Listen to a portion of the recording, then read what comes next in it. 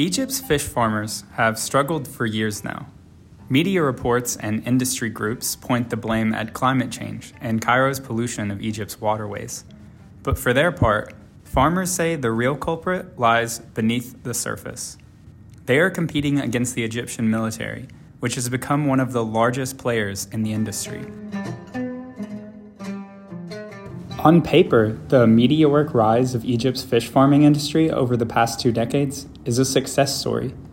Aquaculture's share of Egypt's total fish production rose from 47% in 2000 to 78% in 2015. Today, Egypt is Africa's largest producer of farmed fish, producing over 1.7 million tons in 2021. But as the Egyptian military has driven investment throughout the Egyptian economy, it has also invested heavily in fish farming. In 2017, President Sisi inaugurated a $254 million project in Egypt's northern delta, owned and operated by the National Company for Fish and Aquaculture, a military-owned firm established in 2015. The project, executed in cooperation with the Chinese company Evergreen, features more than 1,000 ponds for raising fish and shrimp.